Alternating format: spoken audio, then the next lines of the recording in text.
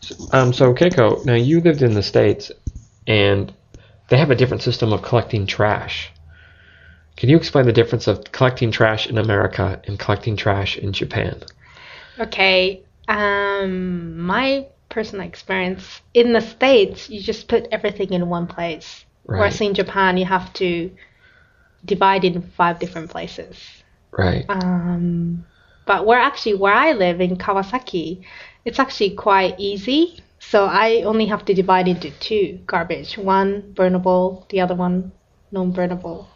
That's Right. it. But in the States, you just put everything together.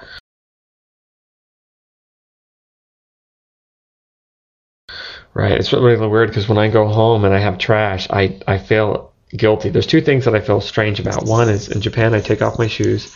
And when I go home to America, I feel strange walking in the house with my shoes on.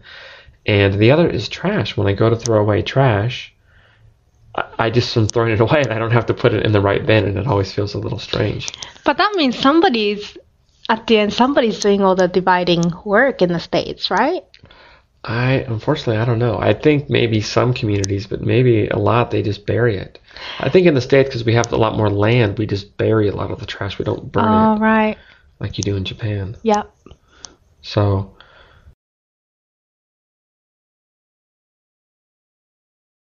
but you're saying that in Japan, it's different from region to region how you separate trash. Mm-hmm. I think Tokyo is really strict, whereas Kanagawa is a little bit easy.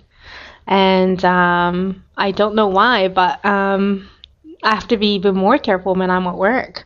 So even when I'm busy, I eat my lunch, I take out my lunch garbage and I have to put, chopstick here, plastic box here, and plastic bag here, and yeah, it's quite a work. I hear you. Okay.